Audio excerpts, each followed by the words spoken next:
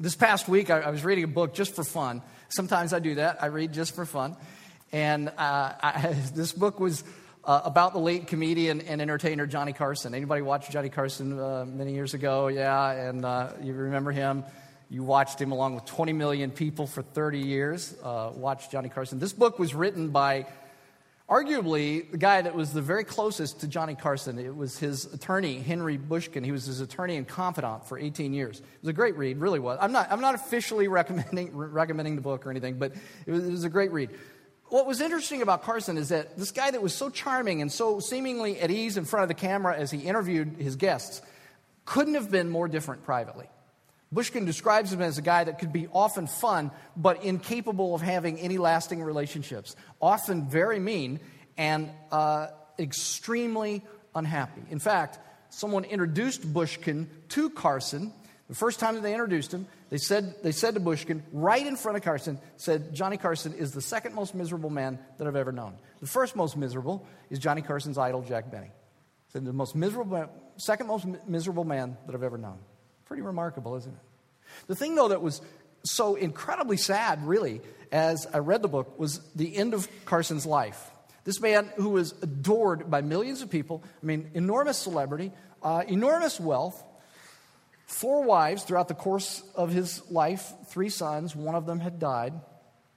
But this man that was adored by millions of people died in his hospital room of emphysema, completely alone. Not a soul around him. And I just found that to be incredibly sad. And I will tell you, I don't know if you read a lot. I read a lot, and I read a lot of biographies of very successful people. And this is often the case at the end of their lives, that they often end up alone.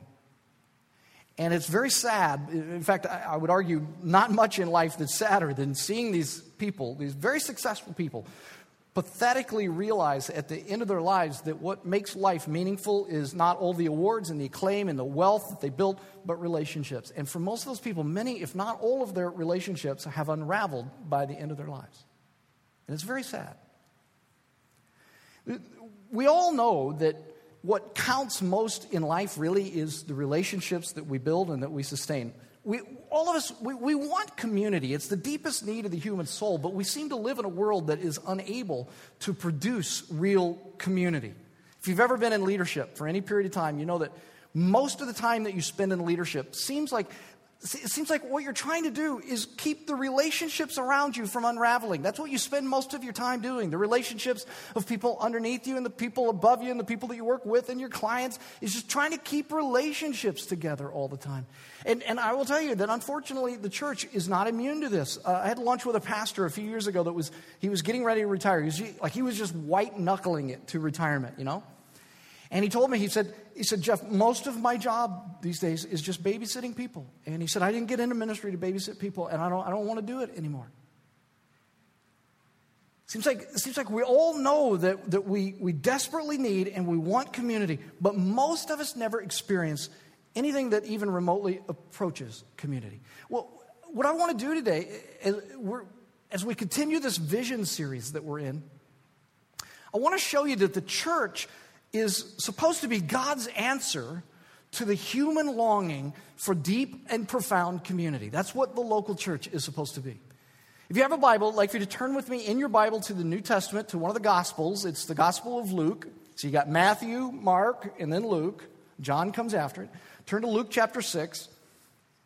And I want to show you that the church is God's answer to the longing that all of us have for deep and profound community. Luke chapter 6. I want to welcome those of you who are new to City Church. We're so glad to have you. Thank you for coming and being a part of our church. I want to welcome those who might be listening to us on our podcast. We're in the 3rd week, as I said a moment ago, of a vision series that we've been calling Vision Evansville and Beyond. And what we're trying to do in this series is clarify the vision that drives City Church.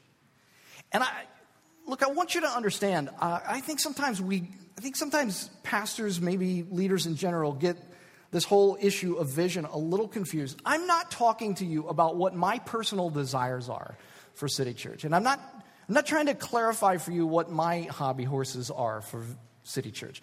What I really want you to understand the theological whys behind what we do here at City Church. Because I think the scriptures really drive the vision for the local church, for every local church. And I want you to understand the whys behind what we do. For instance, in the first week of this series, we talked about the fact that the cross is central to the vision of City Church. And we said if you really want to understand, if you want to experience the power of the cross, you have to understand the offense of the cross. And we talked about that in the first week. In the second week, last week, we talked about why we believe as a church that the cross of Christ is the hope of the world. And we looked at the distinctive change that the cross of Jesus Christ brings into people's lives. This morning, as I said, I want to talk about the unique community that results from the cross of Christ. We're going to start reading at Luke chapter 6, verse 12. Luke chapter 6, starting in verse 12. One of those days, Jesus went out to a mountainside to pray and spent the night praying to God.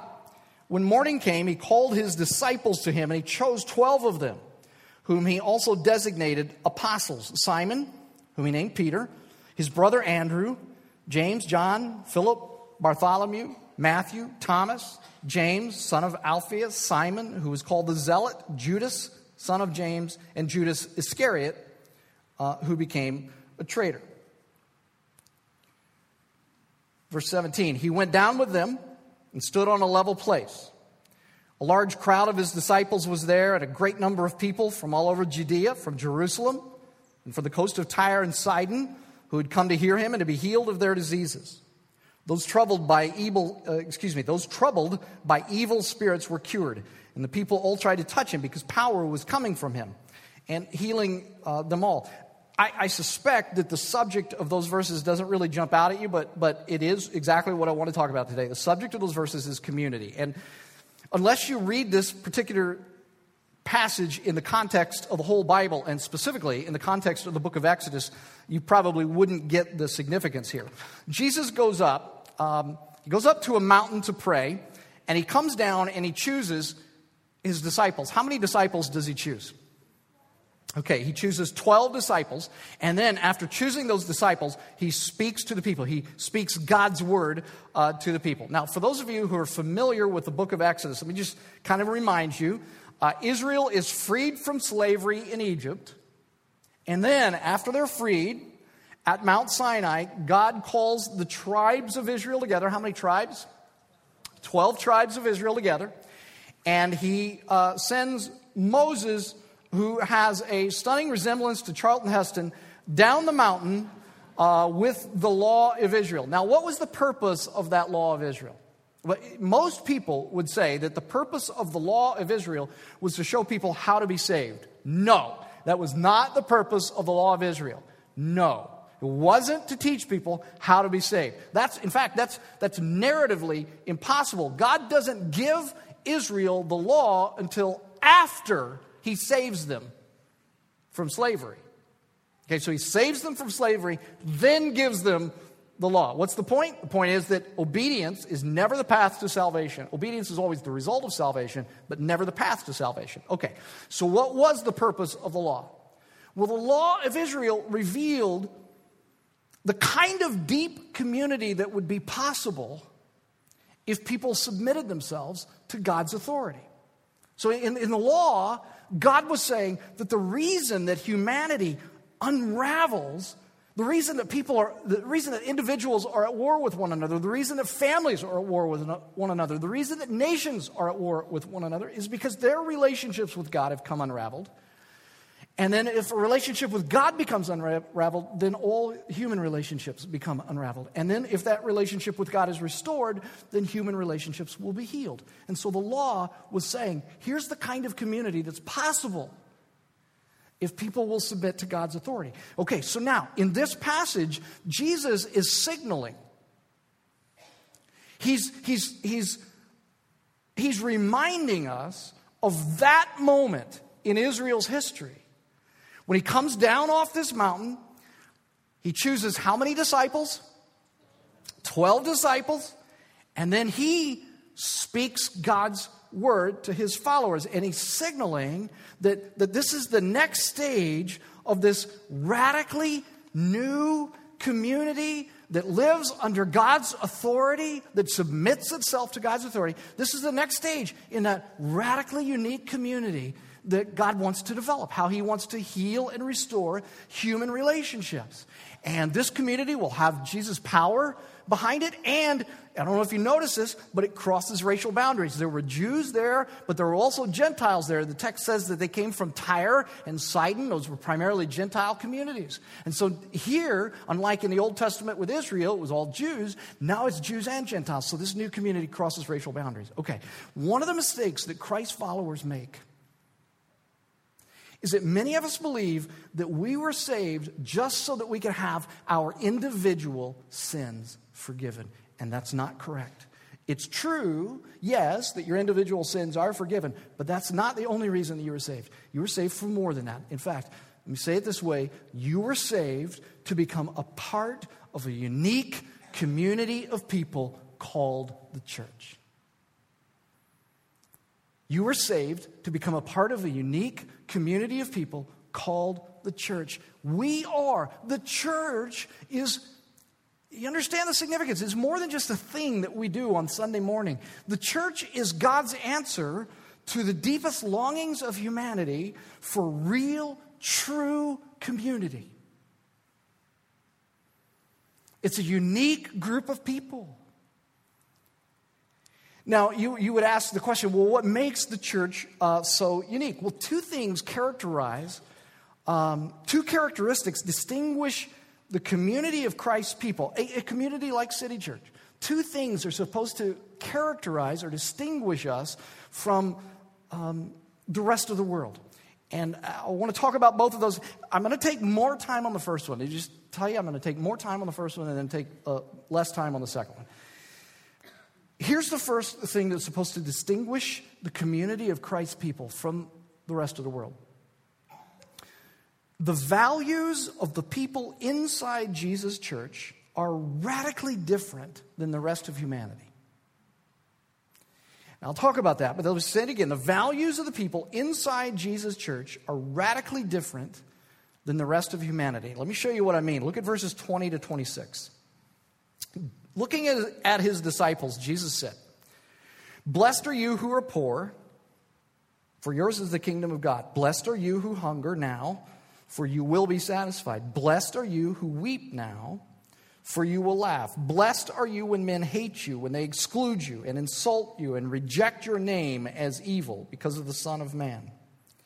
Rejoice in that day and leap for joy, because great is your reward in heaven, for that is how their fathers treated the prophets.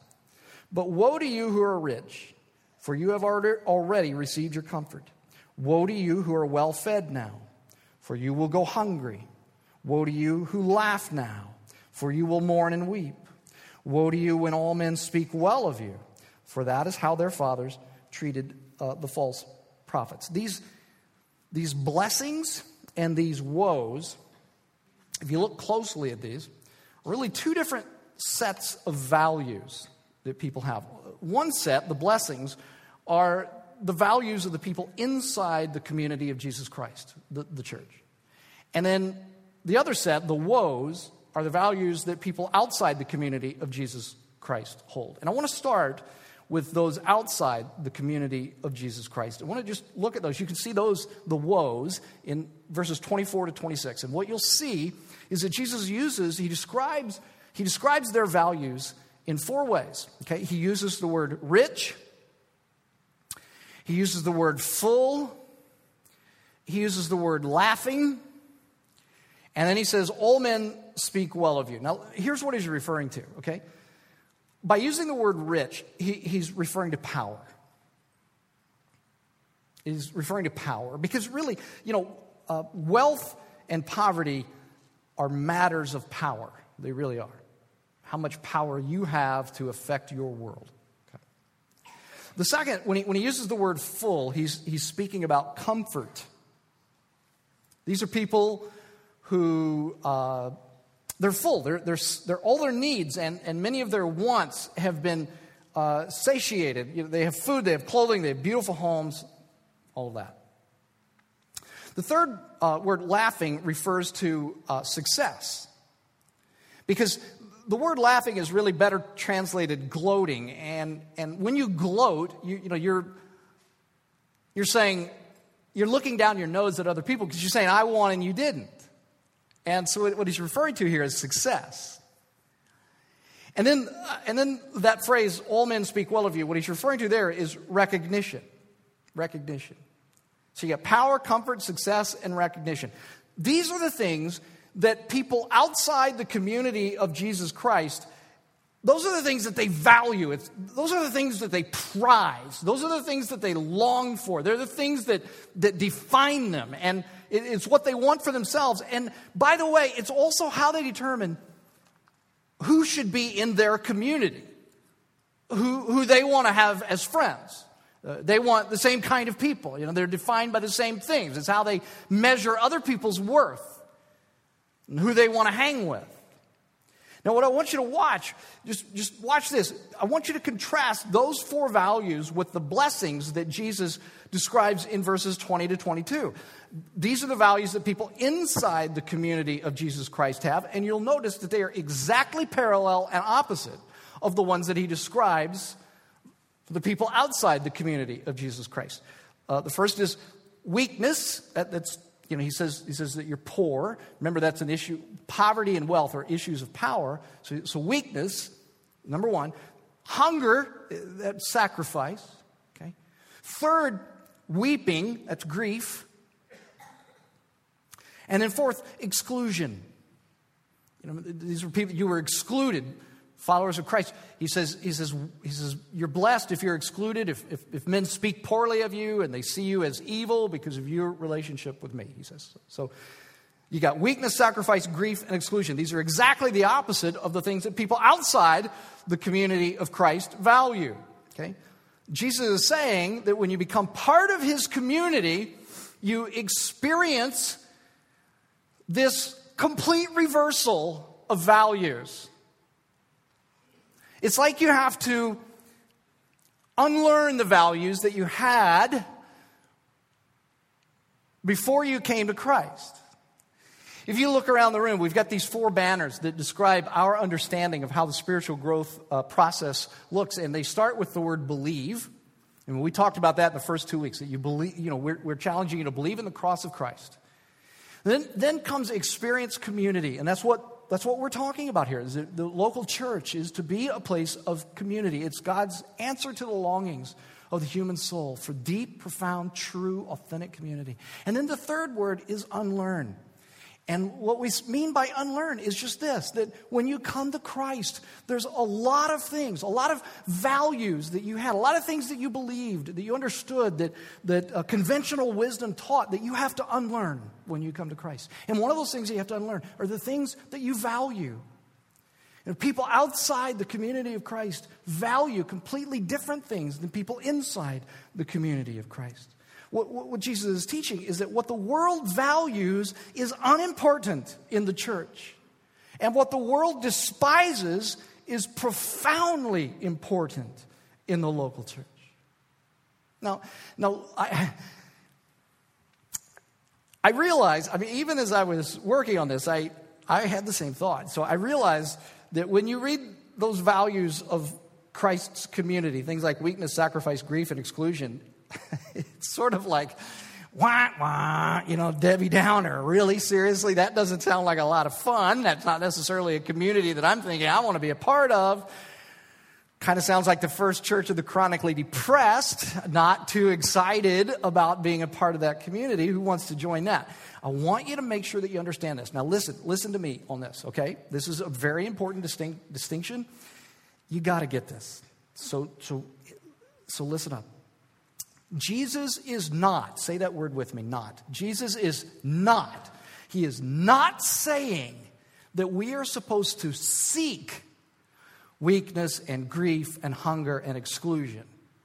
And he's not, say that with me, he's not saying that we're supposed to refuse power, comfort, success, and recognition. He's not saying that at all. What he's saying is that A, in his community, we just don't value or prize what the rest of the world values and prizes. And B, that we hold things like wealth and comfort and success and recognition, when we have those, we hold them in great suspicion. Because frankly, there's nothing that distorts reality as much as power, success, comfort, and recognition. They give you a sense of control that you don't really have. It's a mirage. You don't really have as much control as they make you think you do. So we hold those in great suspicion.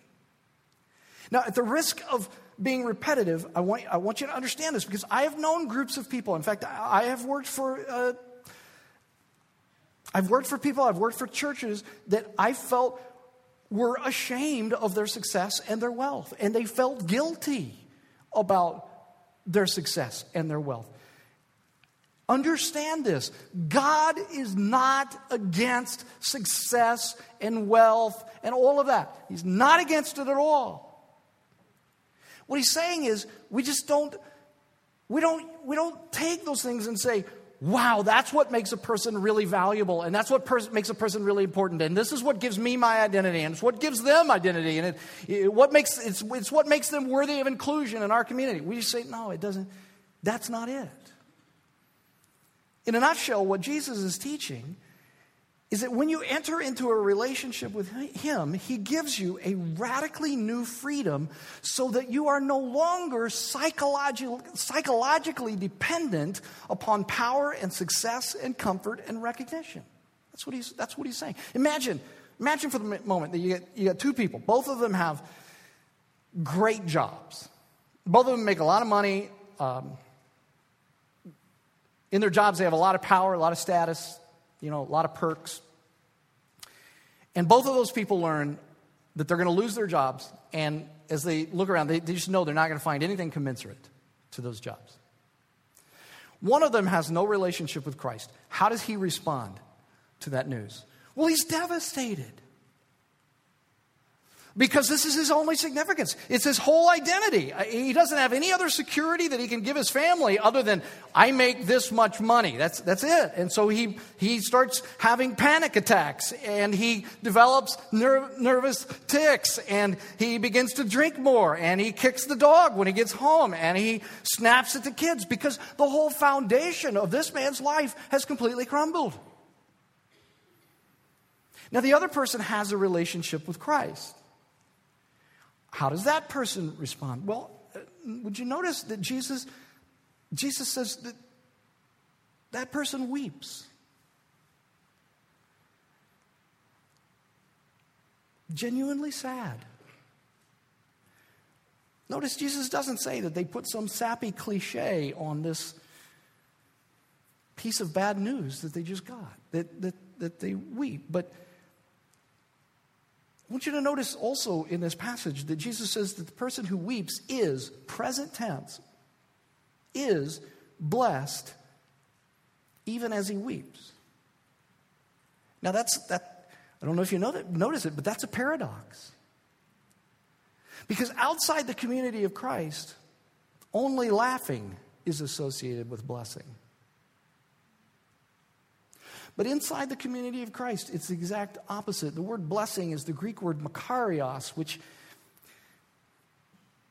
refers to a sense of deep satisfaction, a profound sense of well-being. And Jesus is teaching that he gives his people, when they enter into a relationship with him, he gives them a sense of deep satisfaction and well-being that is impervious to circumstances.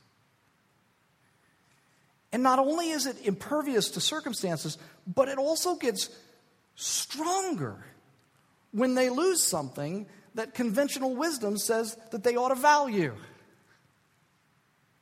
Like, it gets stronger. Now again, I want to make sure you understand this. In addition to reading the book on Carson, which was for fun, I've also been reading a book by a man who now deceased by the name of Gerald May, who was a psychologist and he was a Christian who specialized in dealing with addictions. And he was writing, the book is called The Dark Night of the Soul. He was writing about something that Christian mystics used to call the dark night of the soul, and how God would use these dark nights of the soul to deepen relationship with him and to free people from their attachments. And he talked about a time that he went through, that he had cancer and that he had to go through chemo. And he summarizes how God used it in his life. He says it this way. He says, I wouldn't have missed it for the world, but I certainly would never want to go through it again. Now, that's exactly the attitude that Jesus is teaching here. Not that we want poverty, not that we want hunger, not that we want grief, not that we want exclusion. We don't have, we're not a community of people that have a martyr complex, just throw all the bad stuff on me, praise God, all this bad stuff coming. No, it's not that. It's just that when those things come, and they will, live long enough, it comes.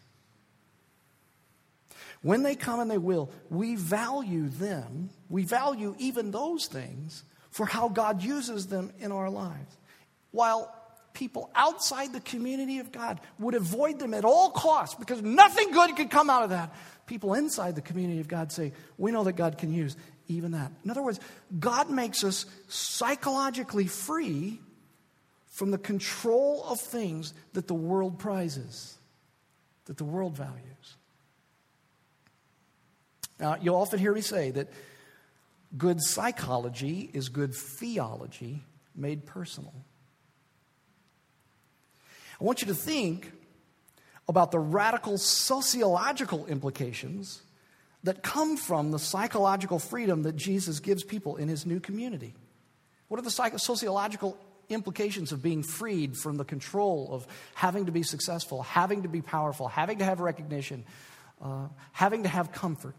What are the sociological implications of that? Well, listen to this. In the new community of Jesus Christ, the church, geeks, Greeks, freaks, jocks, cheerleaders, sorority girls, ex-prostitutes, recovering addicts, and bankers can all appreciate one another because we've all experienced the power of Christ, and we've experienced a complete reversal of values. We no longer determine who's in and out of the community on the basis of the things the world values, because we have complete equality, all of us, at the cross of Jesus Christ, every single one of us. That's what makes the community of Jesus Christ, the church, so unique. And this is what City Church is striving to be, that kind of place. I want to make something very clear. I have heard some people say, everybody has said it with good intentions. So if you're one of the people that have said it, I've heard people outside say it too. But if you've said it, I understand, I know that you had good intentions. But I've heard people say that it seems like City Church's vision is to reach the hurting and the down and out, the homeless, the addict, the poor, the incarcerated. Let me tell you something. My answer to that is nope. That's not our vision. Our vision is to reach people. We don't value those people any more or any less than we value people who are successful, rich, and powerful. Here's the thing. We just don't distinguish between the two. One is no more important to Jesus than the other.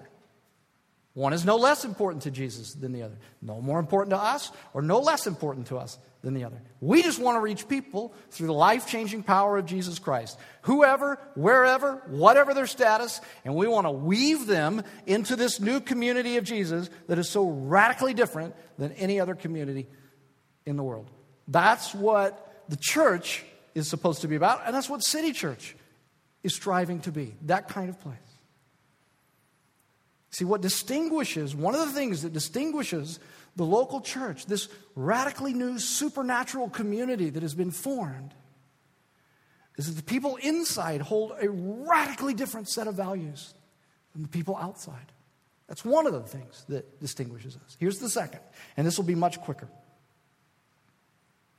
The second is how people inside the church, inside this radically new community of Christ, treat people who are outside the community of Christ. Okay, look at this. Verse 27. Look at verse 27. Jesus says, "But I tell you who hear me, love your enemies. Do good to those who hate you. Bless those who curse you. Pray for those who mistreat you. If someone strikes you on one cheek, turn to him the other also. If someone takes your cloak, don't stop him from taking your tunic. Give to everyone who asks you. And if anyone takes what belongs to you, don't demand it back. Do to others as you would have them do to you. Verse 32, if you love those who love you, what credit is that to you? Even sinners love those who love them. And if you do good to those who are good to you, what credit is that to you? Even sinners do that. And if you lend to those from whom you expect repayment, what credit is that to you? Even sinners lend to sinners expecting to be repaid in full. But he says, love your enemies, do good to them, and lend to them without expecting to get anything back. Then your reward will be great, and you will be sons of the Most High, because he is kind to the ungrateful and the wicked. Be merciful, just as your Father is merciful. Now, again, I don't have time to go into all of that today. Here's what I want you to get. Over the years, over the centuries, there have been groups of wrong-headed followers of Christ who've said, we're supposed to be separate and different from the world, and so we're going to withdraw from the world, and we're going to be separate because we're different, and we're just going to separate from the world. We don't care about them out there. We care about us, and we're going to be really tight-knit and love on each other, but we don't care about the world. That's not what Jesus is saying. In fact, I want you to notice that Jesus kind of ups the ante. He doesn't just talk about people who are different than you. He talks in this passage about your enemies, the people who hate us as followers of Christ, the people who oppress us as followers of Christ, the people that say that we're dumb, the people that say that we're not very sophisticated, the people who say that we're not very intelligent, the people who say that we're so intolerant that we could possibly believe in Jesus, and the people who persecute Christians because of their belief in Jesus Christ. Jesus says when you come across someone who can't stand you for your beliefs and wants to mistreat you, he says first, in verse 28, he says, pray for them. Now that's radically different than how the world treats people who are outside the community. He says, I want you to engage in an inner discipline in which you drain yourself, or in which you allow me to drain you of any ill will toward those people who are your enemies. But he goes further than that. He doesn't just talk about this inner work of prayer. He doesn't just say, refrain from revenge, because we talked about this last week, that that's not really love. Christianity is more than the absence of sin. It's the presence of Christ.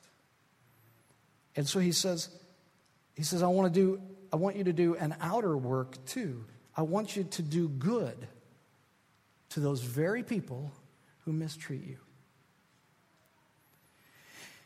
And he lists a number of examples of that. I don't have time to go into all those. Just understand this, that when he says, turn the other cheek and all this stuff, he's not saying let people walk all over you. That's not the point. His point is actively do what is best for another person out of love. Not out of pride, not out of anger, not out of selfishness.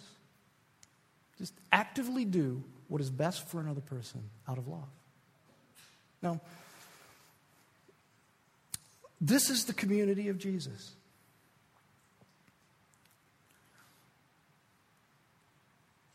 A radically different community than any other community in the world. People whose values are different, and people whose behavior toward people who are outside the community is very different. And that's what City Church is striving to be. Now look, I want you to understand something. City Church is never going to be a perfect place. Do you know why? Do you know why there are so many commands in the New Testament to Christians about loving other Christians? Do you know why? You know why there's so many of those commands about loving other Christians? Because the church, the local church, isn't made up of natural friends. In fact, the local church is made up of natural enemies. What binds the local church, what binds City Church together is not what binds together any other human community. Any other human community is bound together by common education and common race and common income and common politics and common nationality and common accents and common geography and common jobs and things like that. But Christians come together not because they're a natural collection, but because they've all been saved by Jesus and they owe him a common allegiance. We're natural enemies who love one another for Jesus' sake. That's what the local church is. And that's what City Church is striving to be. That's our vision. To be that kind of community. And so understand, when we talk about experience community over here, we say believe, and then we say experience community and unlearn. You know, we want you to unlearn the values that you had outside.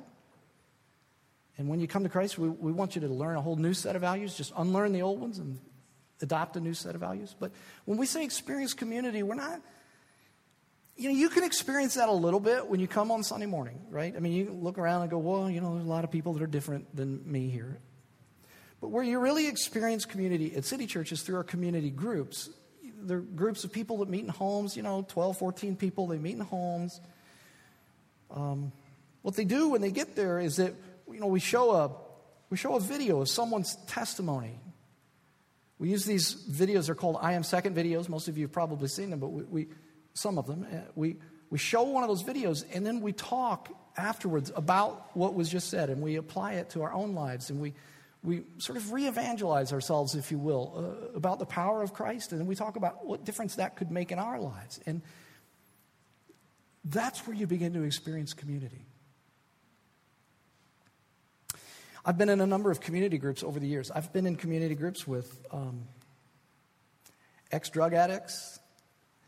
I've been in community groups with people who had all sorts of different occupations from me. And one of the most profound community groups I was in was with a young man who had leukemia, and everyone in our group was with him in his hospital room as he breathed his last breath. He was about 28 years old. He wasn't very successful. He certainly wasn't wealthy. Wasn't a celebrity like Johnny Carson in any way, shape, or form. It really didn't matter to us. We just loved him. And as he breathed his last breath, everyone in his community group was right there with him as he passed from this earth into eternity. That's community. That's community. And we would challenge our vision. We want to see everybody in this church in a community group like that. We want you to know community. We want you to experience it. And as you leave today, there's a table out there. You can stop and say, yeah, I'd like to be a part of a community group. Or you could go out to our website and do that. Do it another week, whatever. But we would challenge you to become part of a community group. That's what we want you to experience. The radical new community that Jesus Christ has created in this group of people called the local church. Bow your heads with me and let's pray. Lord Jesus Christ, we are not natural brothers and sisters here. It's not natural. We recognize that. In fact, outside of you, all of our relationships unravel. Lord, we want to submit to your authority. We want to be part of your community. And Lord, would you knit City Church together? And pray that we would be very distinct. And that those on the inside and those on the outside would see how distinct we are by how we treat one another and how we treat people outside, and the things that we value and the things that we don't value. And Lord, we want to be a people that all we want to do is reach people. And let us be that kind of people. that just love people and want to reach people in your name.